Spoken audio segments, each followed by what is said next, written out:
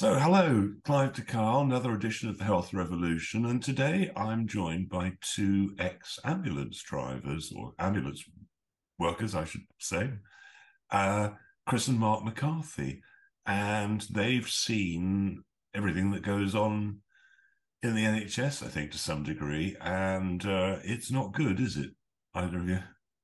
No, it's not. We've been in the NHS 32 years as paramedics, and we retired about 5 years ago. Then came back on what's called a bank contract. So we worked all through the pandemic, and we saw some things that we weren't happy with. Some things which just didn't make sense to us regarding what was going on. Read the lockdown and can I say, the vaccine and the jab and the way the government was handling it. So we decided to look into it ourselves and get some of our questions answered by doing some research. A lot of the media reports just didn't make sense to us as paramedics. I mean, we're sort of critically analyze things, and we've got critical thinking and reflective practice. So we look at certain things and they just weren't adding up. For us, it all started around about what was it, early September? Yeah. Well, or I say January 2020. We were seeing the sort of rollout. I think the rollout of the vaccine came in December 8th of December. First rollout of this, what's really an experimental trial vaccine. It's new technology. It had never been tested before. The According to the research we were doing, some of the trials had been stages had been missed out, and the government were rolling this out at what's called warp speed. Normally, a vaccine takes 7 to 10 years to roll out, but this brand new technology was rolled out in months. And to us, it didn't make sense. I think if you look at the government website, it said two things. It said it didn't stop COVID and it didn't stop you spreading COVID. Right in Could front of you move a bit closer to the microphone because you. it's clipping out? Yeah, on the government website, it said it didn't actually prevent COVID or didn't stop you spreading COVID right in front of you. I think the main thing we're shocked. You know, we worked so many years with colleagues we've known for 20, 30 years. And it was right in front of your face, basically, that there was something going on that wasn't right. And all very nice, all very good people, hardworking in the NHS, the ambulance service. Um, and they were just blinded. They were just blinded by by 24/7 propaganda, well, the TV. the TV, the media. There was a pandemic, and it was called fear, really. Um, and it was quite shocking, really, because over January, I wasn't well for a couple of weeks, and then we were doing a bank contract, and we went back to work about March, and Yeah. we took a bit of months off, and we were quite, Initially, we were quite concerned going to this environment where basically you're dealing with an unknown virus, which supposedly was causing a lot of problems, a lot of cases. You watch the telly news reports every day. The case number was going up. And we thought, do we need to work in this environment? Because we were on a bank contract. We did have a choice whether to work or not, but we decided to give it a go. And straight away, within a few months, we realised we weren't seeing the cases or the people getting ill as they were saying on the telly. What we were seeing were patients basically locked down, watching telly and in fear. And we were having sort of we'd be doing sort of like what 2-3 jobs a day in a 12-hour shift, not do many jobs. And basically, we weren't seeing what they were saying, saying on telly. So we started asking questions, and we sort of looked into it deeper. I had I'm lucky. We knew a renowned respiratory expert, Dr. Paul Marrick. I wrote to him before. He works in Norfolk, Virginia. He's an ICU consultant and stuff. And we managed to get onto. He's got a website, Frontline Doctors Against COVID. Basically, so we were getting a lot of reports from him. I think Dr. Perry Corrie, he was another one, and we were looking at his research and his ways of looking at the pandemic, and they seem to be the right way to go, as opposed to the politicians and so-called experts were giving contradictory sort of information. Read the masks. And but basically, we were sort of coming home from work, and on a Thursday night they used to clap NHS workers. Now the NHS has been under a lot of pressure for a long time, and a normal day, a 12-hour shift it'd be just patient after patient, one after each other. But say when we were back about April till about end of August, September, we weren't seeing any patients. We were going to casualties and to hospitals, and there was hardly any patients. And we were talking to a consultant saying to me, "Where are these patients? Where are they?" And there wasn't any. It was quite, it was quite strange. We had colleagues who worked in the Nightingale hospitals, and there were 4,000 beds in these hospitals, and they were doing the transfers. And basically, in a couple of months, they'd moved 50 patients in all. And then we were going home and seeing on television where there was supposedly all these cases and people were kind of really, really unwell, and there wasn't any. Yeah, that's what we saw. There wasn't any patients. So we concluded, I say we were seeing these patients. The patients we were seeing had no symptoms at all, asymptomatic. Okay, very few. No high temperature. All their obs are fine. There were literally no you couldn't see any infection in them at all. Okay, but they were calling ambulances, and we believe because they were watching telly, they were getting frightened, and they were calling ambulances. So we started to look into the cases that the government were portraying on the telly. Every day it'd go up and up, and we looked at the PCR test. And there's a chap called Kerry Mullis. He invented the PCR test, and basically the PCR test. It couldn't distinguish between different strains of flus and colds. So you might get a cold and you might be positive. But also what the government were doing is to look for a virus or an infection in a human body. They use amplification cycles. Now, if you amplify into the body, you look for a virus or something and say they use 20 cycles. Okay, you'd find a lot of debris virus, so you come back positive. But what was happening was they were amplifying the amplification up to about 40 cycles, which they were finding dead remnants of a virus, but they were coming up positive. So what happened? We were looking in a case. It was challenged in Portugal. The court ruled that anything over 40 cycles would have a success rate of only 3%. That means you had a 97% false positive rate, which meant the government were locking people down on that false positive rate, which is 97% false positive. So all these cases what people were getting frightened about, okay, had no symptoms. They were false positive. And by the way, the WHO decided to declare a pandemic on that basis alone. And what that meant was people were being fooled. With no symptoms. With no symptoms. Never before how you had an illness, we had no viral load, no symptoms. But the thing is, and then come September, they started rolling out the flu vaccination. And then we started to see loads of chest infections. and people bronchitis, things like that, and people start becoming positive, and that's we saw people starting getting iller chest infections. It seems to affect their immune systems. Yeah, what we've done is we've done research into the flu vaccine as well.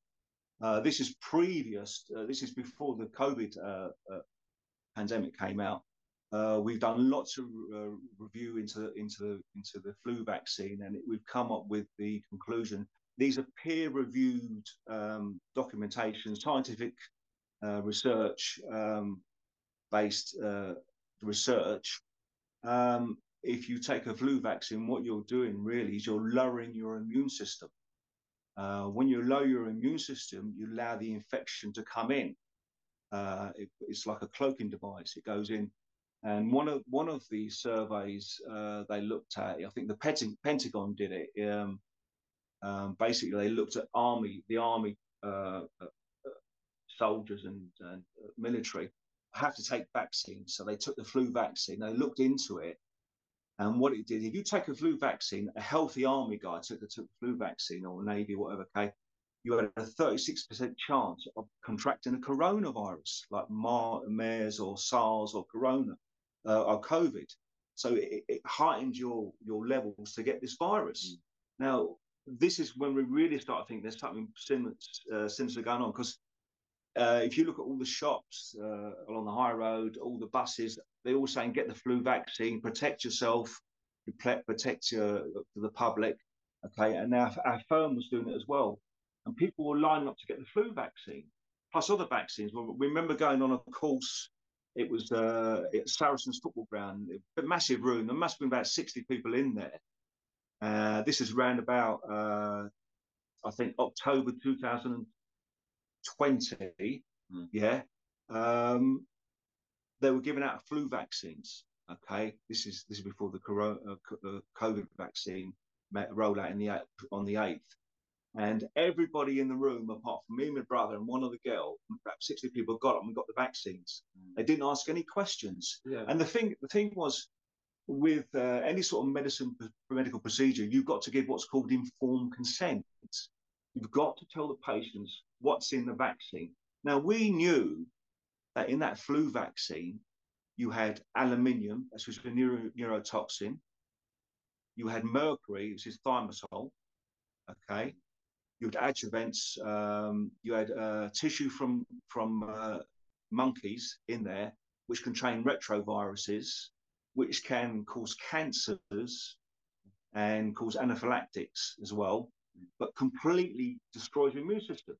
So what we found out after people took this flu vaccine, people started getting really ill. And the most tragic thing we've seen was, unfortunately, our mom was in a nursing home at the time. She had dementia. There was no and up the whole summer up to 2020, no COVID. There was no COVID. They were so proud, 100% no COVID. And we explained to them, please don't give any of your residents this flu vaccine, because it will lower their immune system. It'll leave them open to the coronavirus. And unfortunately, the manager said to us, his hands are tied. It's the doctors are in charge of these patients, and they gave them all the flu vaccine. Now, up to that point, nobody was ill in the hospital. It's a massive nursing home. They all got ill, except one lady didn't want it. She was the only one that didn't want it. Yeah, and they all got ill. They all got COVID. They all got ill. I think the most. And then they gave out the COVID injection. This is really this is terrible. Gave it the COVID injection, okay, right? And then they started dying, and it was tragic to see what was happening. But this was all over. We've seen it all over. I think the most shocking thing is how people haven't done their research, medical people, or they're just blindsided. You know, it's quite. You know, I thought, nobody's going to take this shot, because they can see what it is. You know, all you have to do is spend 10 minutes research on the internet, and you can see what it is. You know, and we went back to work, and I'd say 90% of our colleagues took it, and I just couldn't believe it. It's quite shocking, really. And I think it's the brainwashing of the media, television, the politicians. If you constantly brainwash them with fear, and in the medical profession, people, they tend to stick to protocols and they don't think outside the box. So okay, we'll take this shot, and it will help me, even though government website says it doesn't protect you from COVID or it doesn't stop you from spreading. And that's what shocked me the most. I think the people, how they took this experimental vaccine, that basically they're telling you it doesn't even work. You think, oh my God, you know, and these are people, these are good people that we've known for years and years and years, intelligent people, and they just took it. And I just can't believe it. And it doesn't take a lot of research. If you look back in 2019, the swine flu pandemic, okay, they were given an experimental drug called Pandorix. I think GlaxoSmithKline were giving it out, and they had an indemnity against it as well in case it went wrong. You couldn't sue them. Same with this COVID vaccine, you can't sue them. Okay, they got an indemnity. Well, people started getting narcolepsy. Okay, they started something called cataplexy, which means if you get excited, okay, or laughing, you could pass out. Devastated these people's lives, and these people, they sued the government through this. Okay, what would happen is they'd sue the drug company, but the drug company would claim the money back from the government, so they couldn't be sued. I think they got 60 million out of it. But these people's lives were ruined. It wasn't just this country. Most of them were kids. I think it was mostly Scandinavian countries as well. Narcolepsy. And then recently, I think it was in our area, Norfolk Park, 2013, you had what's called, they were given a vaccine. It was called the elephant vaccine. But basically, you had six young people went down with severe effects of this trial vaccine. It was a drug trial in Norfolk Park, 2013. They lost fingers and toes and stuff like that, and they were told they were open up to cancers and things like this. Basically, long story short, the MHRA, who regulates all this, said this can never happen again. Okay, and they shut that all down. It's never going to happen again. And that was 6 people that had it. Now, if you look at the figures we follow the yellow card, government's own figures, up to May 2021, 1,399 people have died from the vaccine. Okay, and adverse effects are in their thousands, affecting it affects your cardiovascular system. I mean, what they're not telling you about this vaccine is it doesn't stay in the arm. It travels all through the body, the spike protein. And basically what it does, it causes an effect on the vascular system. Okay, the spike protein's a spike. It causes little tears in the vascular system, in the endothelial cells. Okay, and what happens is the body has an immune response, rushes to it. Okay, with platelets in your platelets is part of the immune response, which plug up the holes, okay, and cause clots. And because it's all over your body, it's in your brain, in your heart, the spike protein. And the spike protein is the pathogen. That's the one that causes the problem. It's in your brain, it's in your heart, your kidneys. So it's all over the body. And what happens is you're getting things like myocarditis. We were talking to a consultant neurologist over at Norfolk Park Hospital, and she was seeing a lot of patients with thrombocytopenia, which what that means is that the body is using all the platelets up to plug the clots. They're microclots, by the way. They're not picked up by CT scans. They're the very, very small clots in the capillaries. So you don't really pick them up. And basically, what happens is that it uses up all your platelets. So what happens is your blood becomes very, very thin. Okay. Also, you've got clots as well. So you've got 2 things going on at the same time. And what she was so exasperated, she didn't know how to treat them. She was a very, very rare condition, and she's seen hundreds of cases coming in.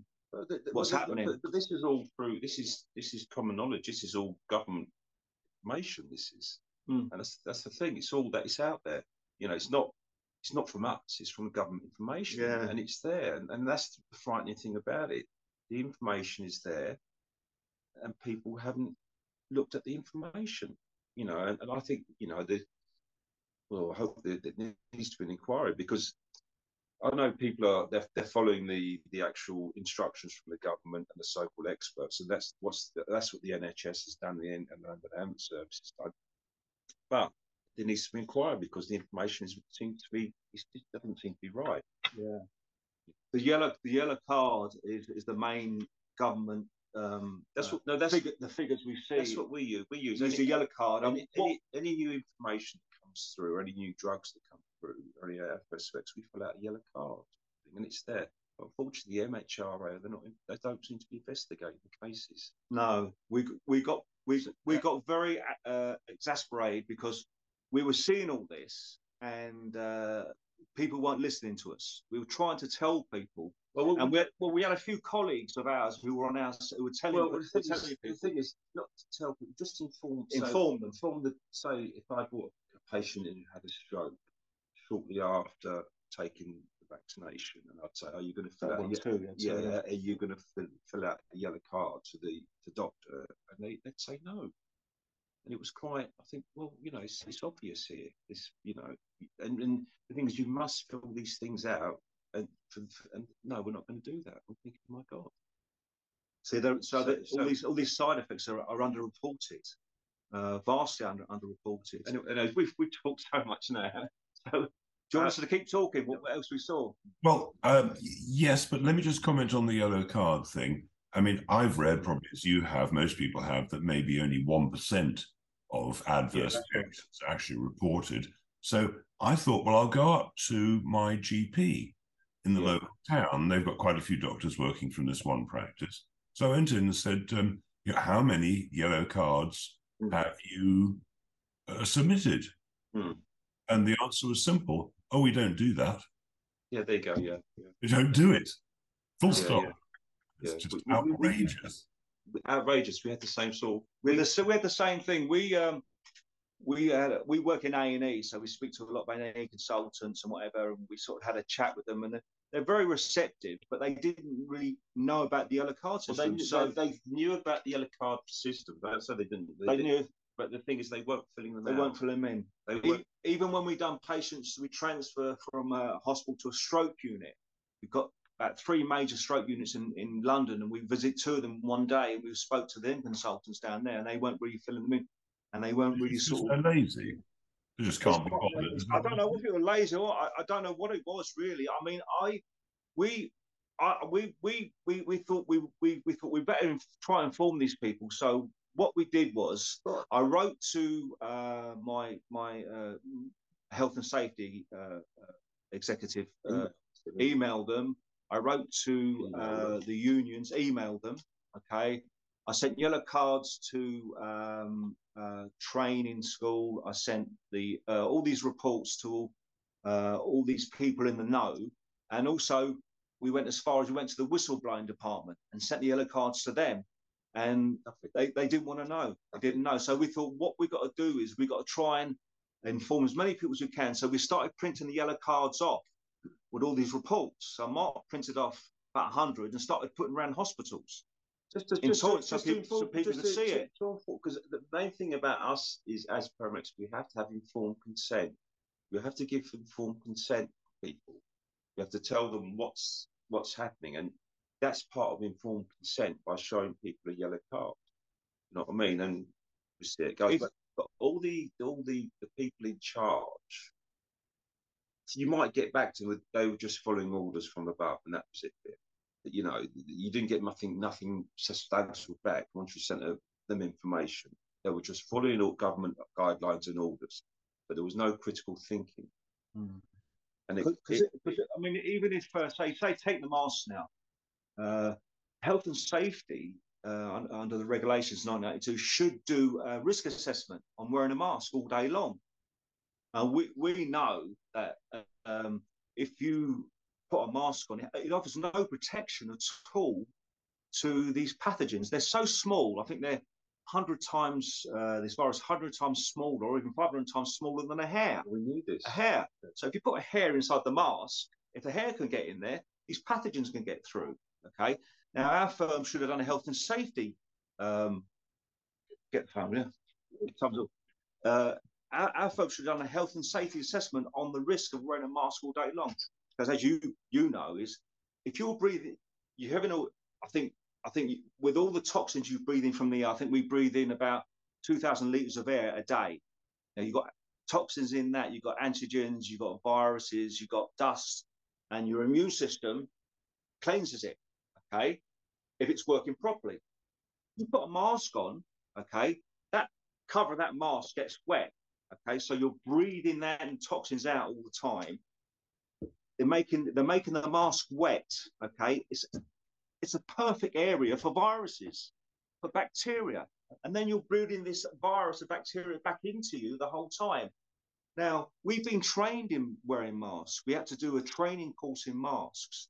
Okay, and these masks, they don't work, no protection at all. Okay, they cause what's called hypercapnia, raised carbon dioxide levels. We've got machines on all the ambulances have got machines, okay, where you do what's called a capnography. It measures your carbon dioxide levels in your blood.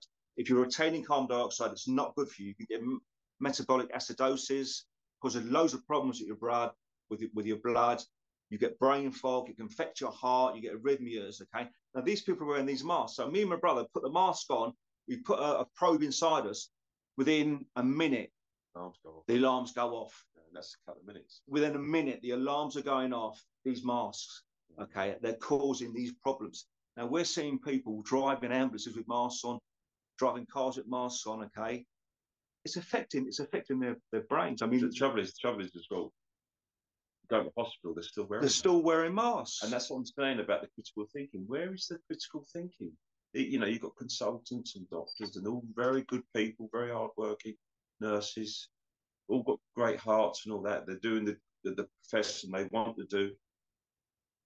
But there's no critical thinking. The master, it's just like a barbed wire fence around a garden to stop the flies from getting it. It's not going to, is it? The only way you can stop it, because we've been tested, we know how to wear these masks. The only way to stop these viruses is wear a respirator. It's like the fire brigade will know all about it. Total respirator is sealed off completely. It's called fit testing. Okay, so they put a little computer printout. You put this big helmet on, like a space helmet on. Okay, right. There's no seals. Okay, right. And basically, it stops anything getting in at all. But you can't wear them for 12 hours a day. You can't wear them. We can't wear them at all. It's just quite amazing.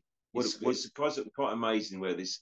I think they call it mass formation psychosis, to do with fear, really, and it's worked. And then again, if you look at the figures, like we weren't seeing anything up to the rollout of the vaccines, like the CDC, the chances of getting this so-called this virus, ages 0 to 19 is from the ages of 0 to 19 is 99% chances survival rate of not getting it, you know, and then up to the age of 70. You got a 94% chance of not getting it. It's just like a flu. That's all it was. It was a flu. Well, the thing is, we don't really know what it was. We don't know what it. We don't know what it was really. But we do know that it's. I don't know if you've got any ideas what it was, but you know. Well, we do know with the research we've done is these are not actually vaccines. It's gene-based technology. It's never been used before. A vaccine will produce an antibody which will alert your immune system to start acting and start attacking what's ever coming in. I mean, if you think about it, your immune system is probably the best army in the whole world regarding viruses and pathogens and antigens coming into your body. You've got your white blood cells, lymphocytes, which basically, I think you've got what's called an innate immune system, which basically sees the pathogen coming in.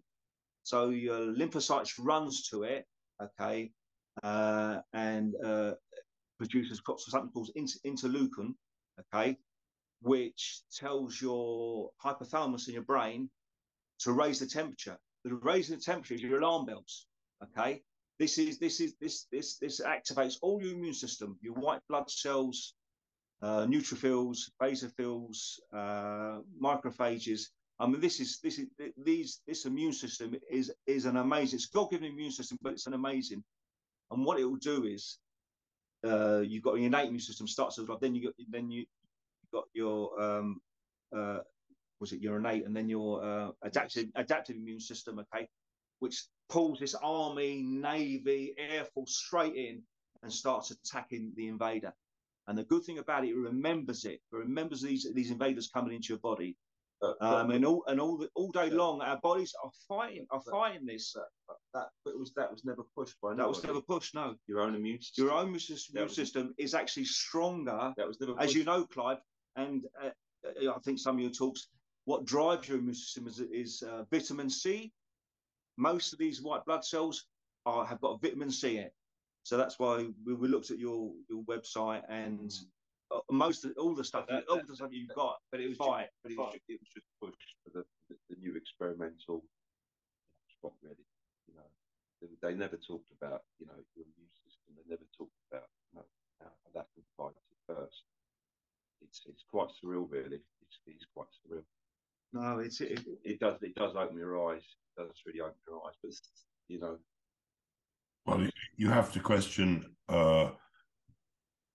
Whether the people in charge are simply psychopaths who wish for genocide. And as much as I wouldn't like to believe that, it seems pretty obvious that this was a deliberate attempt to destroy not just people and people's lives, but the economy as well.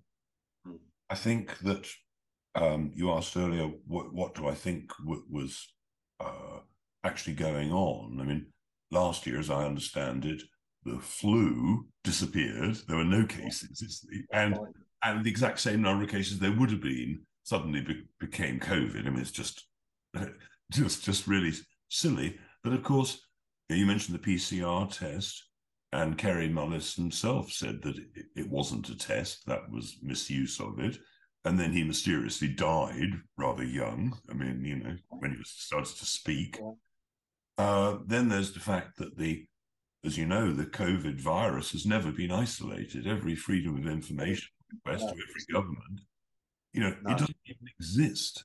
I don't actually run with the theory of viruses as is. I think what they are seeing as viruses are actually exosomes. We agree. But for many people, that's too far to go. Yeah. But it doesn't really matter.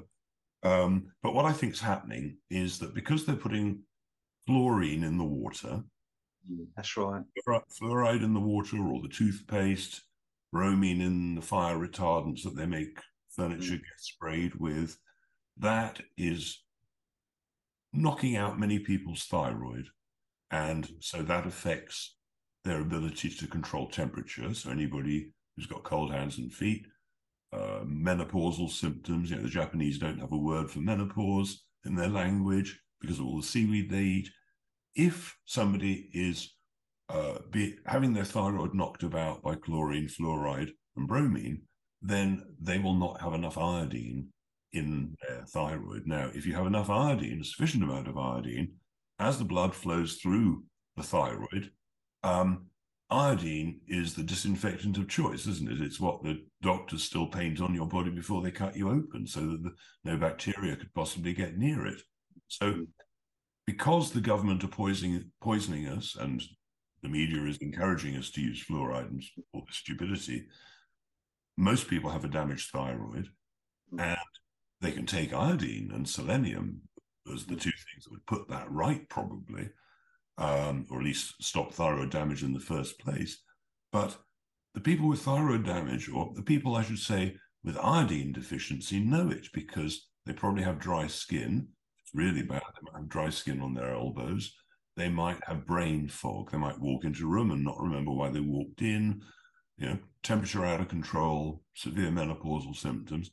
Now, if everybody had enough iodine and selenium, which we would have prior to agricultural stupidity, the chances are that whatever was going to come into your bacterial infection, for example, the iodine would just knock it out. Now, I used to get colds and flus every year for at least 3 years. I'm sorry, at least 3 times a year. I get colds and flus until I discovered that I was simply low on vitamin D. For many people, as you mentioned, it's vitamin C they're low on, and or zinc maybe as to why they get colds or flus. But once I corrected my imbalance by taking vitamin D in winter, I never got a cold or a flu ever again. When I was abroad in winter, in sunshine, I never got colds or flus. So I I believe that when you get a flu or a cold, it's actually a detoxification. That what happens is you raise a temperature, which is a great thing. You're burning off bacteria. Your snot's pouring out. You're sweating. It's all coming out, right? And I think that's a good thing. So, I try to eat organic and soups as healthy as I can, relatively, and I take a few supplements just to make sure I'm where I should be. So I feel myself resistant against anything that people might call a virus. Yeah. In India, where there are so to speak terrible things going on, but I didn't feel in the slightest bit nervous because I'd learned, and it's not that difficult, how to look after my body so it's resistant against this stuff. That's right. I mean, we agree 100%. We're on the same page as you. Mark's got an allotment, uses his own vegetables. Talking to yourself, learning from yourself. I've got some iodine now. I'm taking iodine. Talking to Dr. Paul Marek. He sent me all his research, by the way, on vitamin C. We're taking loads of vitamin C. When Mark got ill, he took vitamin C, and zinc and stuff. And you let your temperature rise. And let your temperature rise. The worst thing to take is to take paracetamol to lower your temperature. That's not including children. Children can have seizures. They must have Calpol and things like that. But adults, and that's the advice the government were giving: take paracetamol. Yeah. But we do agree with the freedom of information. We found out earlier, sort of like in December, I think there was a journalist, Gemma O'Doherty. She put a freedom of information request against the Irish government, and they said about has the virus been isolated? You can see the video. I think it's been taken down from YouTube now. Has it been isolated? And they said they hold no records. And that's been about 100 of those. Yeah, Ireland, Spain, Denmark, all these countries have done that, But what we're seeing now is we're seeing quite a lot of positive things. We've been on about 18 marches in London now. One of the marches against all this, there was 1.4 million. And that was in, I think it was July 28th, 2021, about 1.4 million. Nothing on the mainstream media. I mean, they're responsible for most of this as well. And recently, the marches we've been seeing, unfortunately, we've been seeing the vaccine injured coming on the marches as well, and the horrendous injuries that they're presented with. And what the biggest tragedy is, these people have been going to hospital saying, look, and we've seen these patients, we take them from the hospital, most of them are neurological problems, about 80%, which you can't see. Some will have burning down the arm, they'll have tics, they won't be able to walk properly. Some of them will be having seizures, okay, just out of the blue. And because these doctors haven't seen these, they're putting it down as psychomatic problems. And that's the biggest problem these poor people have got, trying to convince their family that, look, they're not making these things up. We took a young girl in, she was an athlete, and you see the pictures on the wall, right? She couldn't walk. We knew what it was. She had Guillain-Barré syndrome. Yeah. We knew it was that. We couldn't say that, But what we try to do is, when we got a patient on board earlier on, is start asking the history, what's wrong with them, and then find out if they've taken the vaccine. If they haven't taken the vaccine, then we'll give them as much informed consent as possible. We'd show them the yellow cards. I've got it on my phone.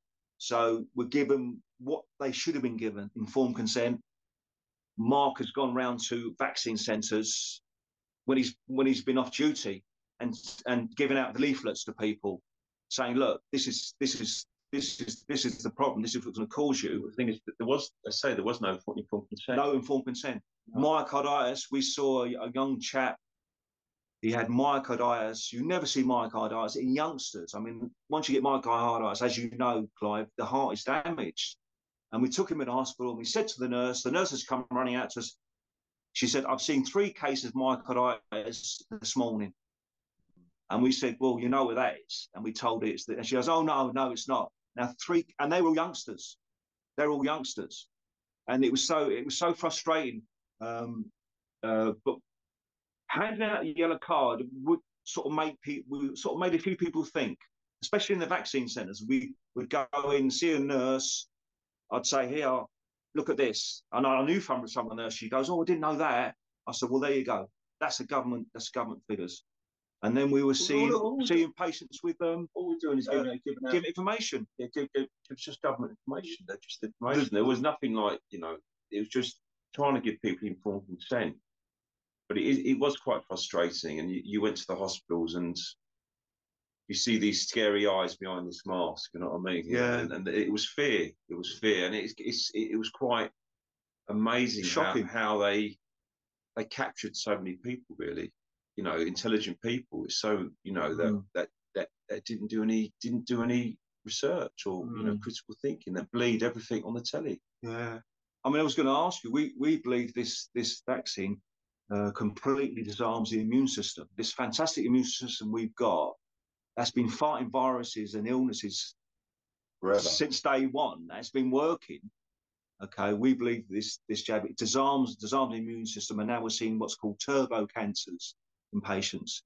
Normally, the immune system, the lymphocytes will I think it's called interferon, put interferon in, and then basically destroy all the cancers. But of course, that's not working at the moment. So you see people who have been in remission for cancer, okay, had the jab, then all of a sudden, a few months later, they've got these terrible cancers. Well, I think what happens is, I think the truth needs to come out. Do you reckon, Clive, the truth will ever come out?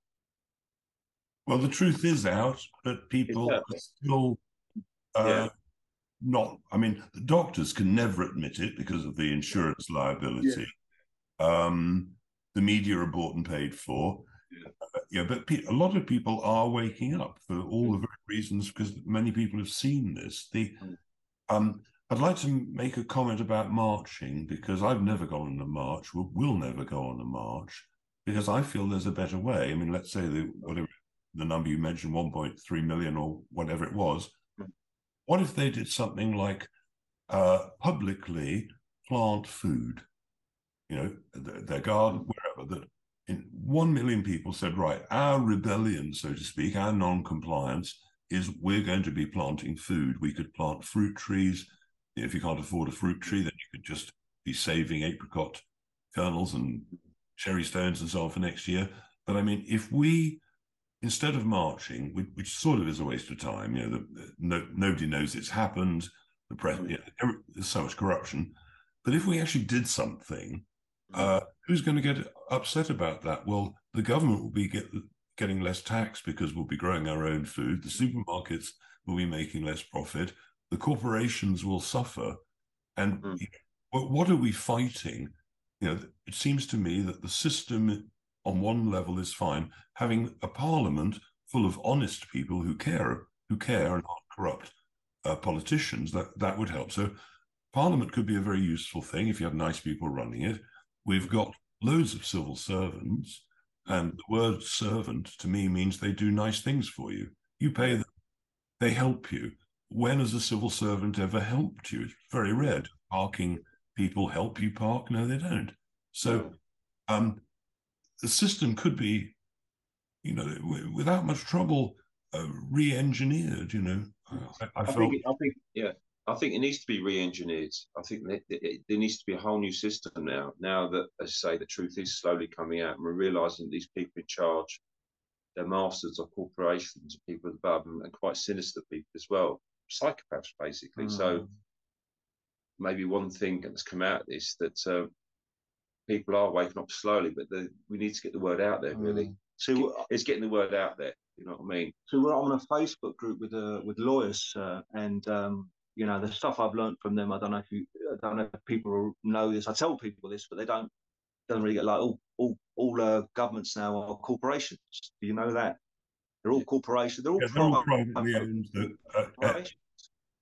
I mean, the thing is with corporations, they're easily controlled with one change, which is you make the directors of corporations personally liable, just like if you're a limited company director, you're personally liable.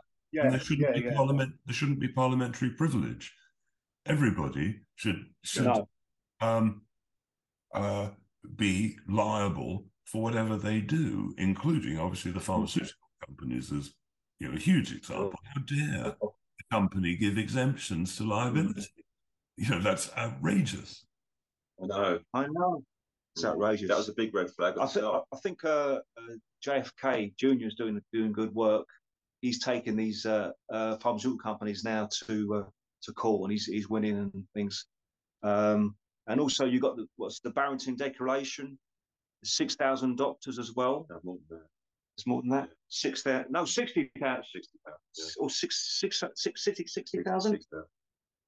How are we going to motivate people to do something? I mean, there's a wonderful video of Sandy Adams talking to the Glasgow Council, telling them what's going on. And you probably saw Andrew Bridgen when he gave his talk in Parliament, that all the MPs that were left in there were ushered out, because if they don't hear what he has to say, they still deny knowing. I mean, it's just, so what's it going to take? What percentage of England, for instance, have to be awake enough to say, no, we're not accepting this? You 0.001% of people who seem to have taken control telling us what to do. The government's meant to help us. So where is the tipping point? Is it 20% of the population have got to realise what's going on? And if that's the case, or something like that, how is the methodology to get the information out there? I mean, I first got chucked off. All my stuff got taken down off YouTube in 2014. And my God, I haven't been on YouTube. I did get back on, but then they took me off again. I mean, do you see a way that if you look at the comments after Andrew Bridgen I read the comments, you can see people are waking up. But it is hard. I mean, I got my first complaint ever with a consultant, and all I did was sort of highlight what we've been talking about and showed her the yellow card reports. And she put a complaint in. She got very, very angry. This is the problem. They get very angry once you tell them. A complaint about what? Well, I told them about the yellow card. I showed them the asterisk fix. I showed them the documentation, government documentation, yellow card. I showed them, the illnesses it was causing, and she didn't like it at all. She thought I was personally attacking her, and I wasn't. I was just trying to explain to her. This is in July 2001. I was first complaining as a paramedic in 32 years. In 2001, what was going on? You need to sort of look at this. Just as I normally do. We normally talk to consultants and whatever. And I got a very bad reaction when she put a complaint in me, she said to me, in the complaint was spoke to this paramedic, and he said that he was implying, no, he said that the vaccine is ineffective and was it unsafe? You know what I mean? Which is it's there, it's in front of them, and she I think wasn't happy. I think going back to the last one, it's trying to get people awake, really. I know that on the Office of National Statistics at the moment, more people are dying than ever now. In the last 50 years, there's more people dying. Access tests, Essex tests, and you look around you, people are becoming really, really unwell, and it's going to get worse, I think. So, are they going to wake up over that? I think going back to the marching, marching does help. Our last march, from the start of the march to the end of the march, we had a long ladder of actually photographs of people that had become unwell or died, and we literally went from Parliament Square all the way up to the BBC, and this ladder went right from the front to the back. We went right through Regent Street, and of course there's all these shoppers, and you could see the shocks in their faces when they stopped and looked at these poor people that passed away and had died. So it's getting that sort of word, and they were quite shocked. And these sort of people were taking the photographs. Look, they must have had somebody they'd known that's died suddenly. You know what I mean? And it might just wake them up slowly. And that was a big point. I think. I know we're not going to get any media coverage, but if 10 people in Regent Street wake up over that. That helped, doesn't it? They pass it on to another 10 people, another 10 people. Yeah. But we need it absolutely helps. Cool. Right now, there's a bit of a rush on, as far as I see it, because we've got worldwide 15-minute cities and CBDCs arriving anytime soon. Yeah. And it's more important than ever that people wake up. So let me ask you about the NHS. I mean, I felt in the general public that maybe 5% of the population were cognizant with what the conjure was. Yeah. Now I think it may be 10%. Mm. What do you think? I mean, the NHS workers must be seeing it, even if they're in denial. How do you think the percentages have changed now? Well, I think it's about 10%. Yeah, 10%. I think about 10%. I think it used to be about 5, and it's woken up about another 5, which is not a lot really, because they are actually seeing the call rates go through the roof and the people coming in injured, because we've obviously keep in contact with colleagues in the NHS, and 1 or 2 might have woken up, our colleagues, but it's quite shocking how they're working in this environment. They're seeing it every day, and basically I'd say maybe it's gone from 5 to maybe 10. It should be 5 to 95. But there seems to be some sort of brainwashing. They've been brainwashed, and we think it's the telly. We think it's the telly. We think it's something going on with the telly. Yeah. We haven't watched the telly in 3 years. I think, and the media and whatever, and it's quite disheartening that so many people in the NHS haven't woken up. Because they see it every single day right in front of their face, and they see the amount of patients going into hospital. Our call rate in London's gone from should be this time of year about 3,000 calls a day. It's about 8,000 calls a day now. Some days it is 8,000. And hospitals now are just in the day bursting with patients. So they're not, and these people are working in it, and they're not putting 2 and 2 together for some reason. It's a $64,000 question. Okay, so you successfully distributed the yellow cards around the place. Yeah. Could you get a percentage of that 10% who are awake if you printed out more, not too big, so you don't have to read too much, just something sweet and short and shocking.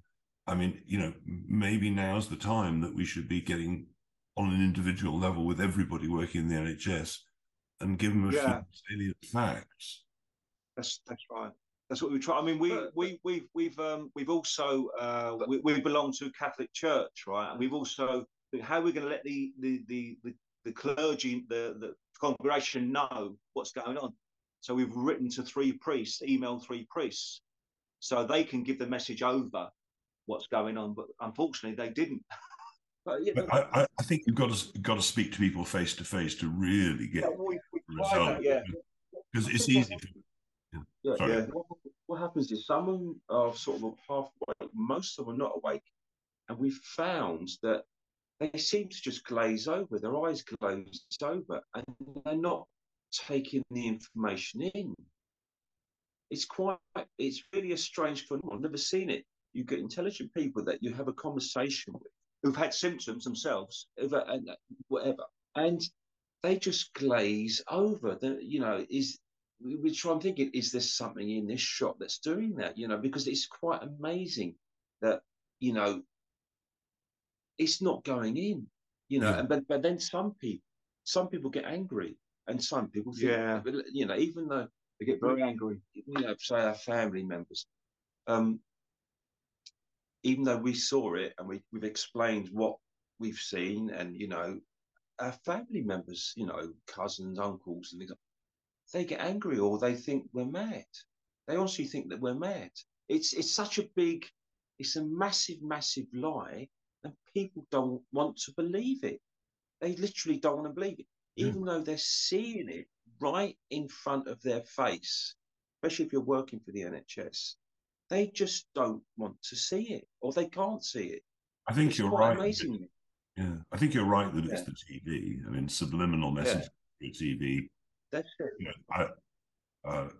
Yeah, I would say that's probably number one.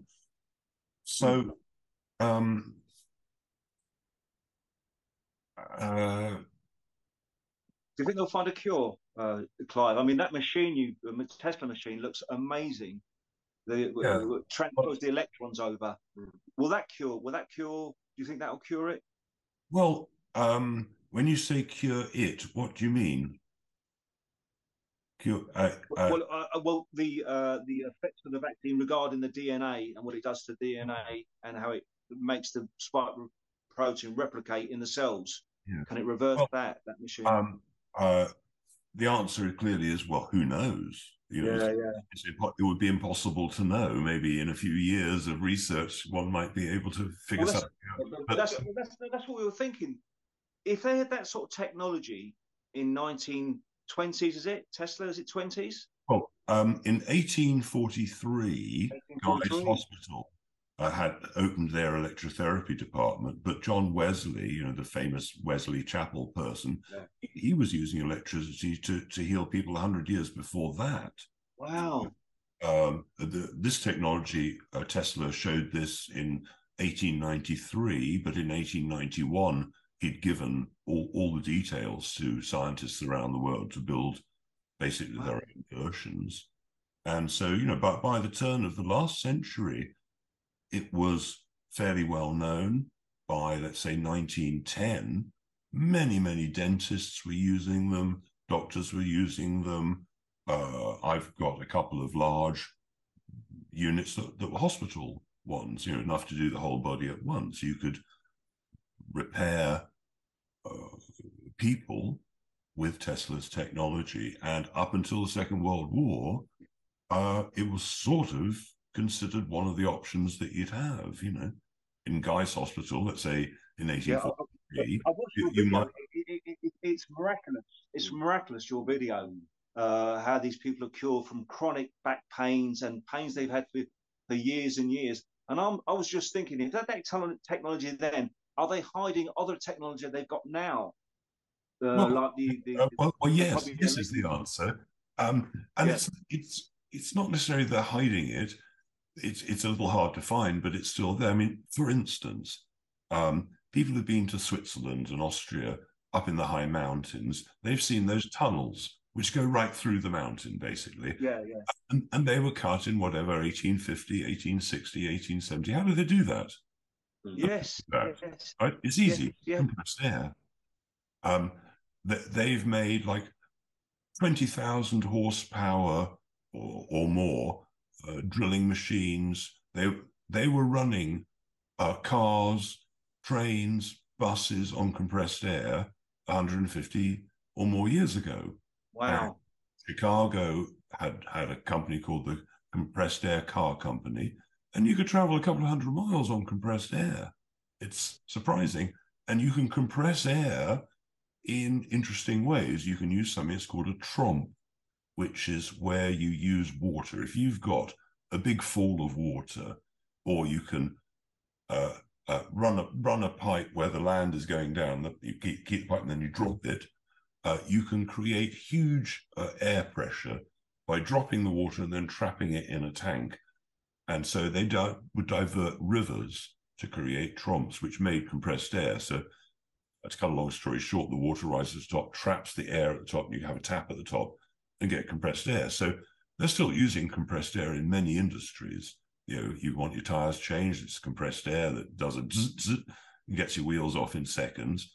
And so compressed air was one of the power methods that before internal combustion engines. You know, there's a lot of hidden technology. You know, anybody should look up compressed Yeah. air vehicles. They might Uh, find.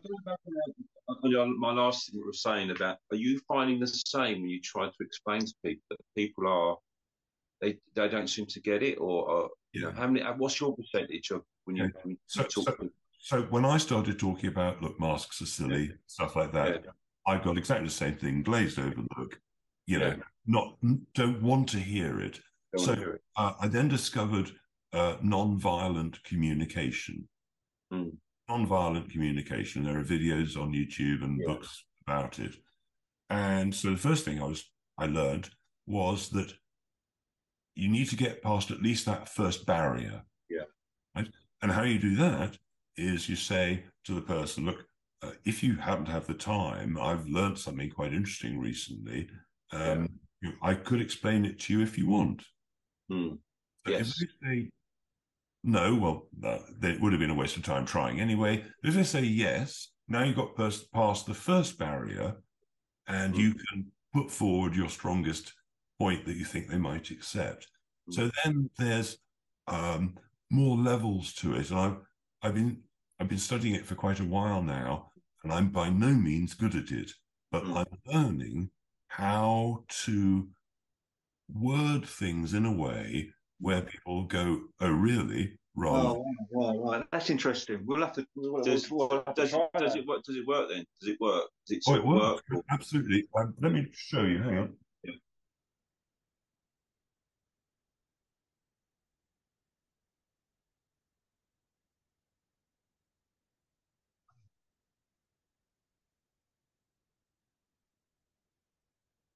Right, I can't find the book that I'm looking for. The book I'm looking for is by this author. Oh, right. I'll write it down. Speak peace and public welfare. Yeah. Right, I'm just writing it down. Yeah. So the other book is called Nonviolent Communication. Who's it by? Sorry? Sorry, Clive. Carry on. Marshall Rosenberg is the thanks, Clive. Is the author, and he was instrumental in being the person who brought wars to an end. That he both the warring parties together, and he said the difficulty was getting them in the same room. But he found that once he'd got the warring parties in the same room, then usually within an hour or two, he could get through to both of them, because we all want the same stuff. We all want security, freedom, love. Everybody wants, and even though, this person might have killed loads of people on the other side, and he did the same with rape victims. You get the rapist in the room with the victim, and usually within an hour or two, the total hatred and wish to kill the rapist had dissipated. Very, very powerful. Really, really very powerful. I think it's what we need to do, to learn how to use language. Yeah, we do. I think too, because if we don't, there ain't going to be much of the future, is there, really, for human mankind? Well, if CBDs come in, just that, then that's the end of freedom, as I see it. That's the end of freedom. But you know about the Bradbury pound? Yeah, we do. We do. So there is an answer. Yeah, there's an answer. Yeah. And it's funny, you look at all the presidents that have been assassinated, Kennedy and people like that, and it's all to do with the Federal Reserve and basically this private corporation, which people think is a bank, Federal Reserve, controlling the money supply, and basically dictating to us, the public, a private corporation where the money goes and interest rates. And all Kennedy wanted to do was bring in his own money supply, which is run by the public purse. And obviously, look what happened to him. Well, look what happened to Gaddafi. Look what happened to. That's right. All about the dollar and changing away from the dollar. But now they've brought about the situation where they're only I don't want to be pessimistic, but what choices do they have when you have a failing empire? Finland just joining NATO. The dots that one can join are horrendous. So again, the answer is so simple. We take the psychopaths out of power. Don't have to kill them. They just don't have power, and you put in nice people instead. You change the definition of public service, help you. You just stop war because nobody wants it. Only governments want war. People don't want it generally. Yes, they might be brave. They think they want it, but they don't really. Nobody wants to live in a war zone. I think that the answers are simple. You take away the power of corporate leaders to have immunity. It's simple. Yeah, it is. Yeah, I suppose it's coming together and getting the truth out. Really, getting the truth out and getting more and more people waking up. People also need to know how simple the changes could be. They need to understand that if, at the risk of repeating myself, directors have to be personally liable. these have not to be psychopaths, Mm. and public servants need to be public servants. Surely, wouldn't that fix everything? It would do. Mm. It would do. It would do. Because they've got, at the moment, they control everything. I mean, it's starting to rain now out here in London, and then you realise that they control the weather as well through their own means. You know, they've got so much power that, I mean, the chemtrails as well. We're just wondering where we see these chemtrails. Where do these planes come from? Chemtrails. Well, I would say they come from an army base and a drone, some of them. Yeah. I know Yeah. a pilot from BA, and she says, she sees planes sometimes, belching it out. Yeah. It's funny. We've got friends in British Airways as well. When during the lockdown, a lot of the air crew used to serve us teas at hospital, so we kept in contact with a lot of the pilots, and they tell us a lot of stories of what's going on, what they're seeing up there. It's nice to keep in contact with them. But have you got a website or anything where people can read about anything? Or sorry, have you got like a website that you put together? I mean, no.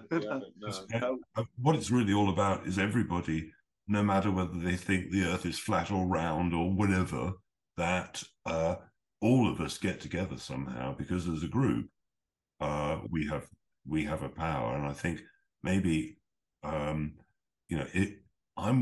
looking for ideas apart from planting food as to how we can take action en masse, because despite, obviously there are benefits to marching, but I mean, beyond that, surely several million people could do something super radical and good, not, in the same way that I believe that if the train drivers had gone on strike by not charging anybody money to travel,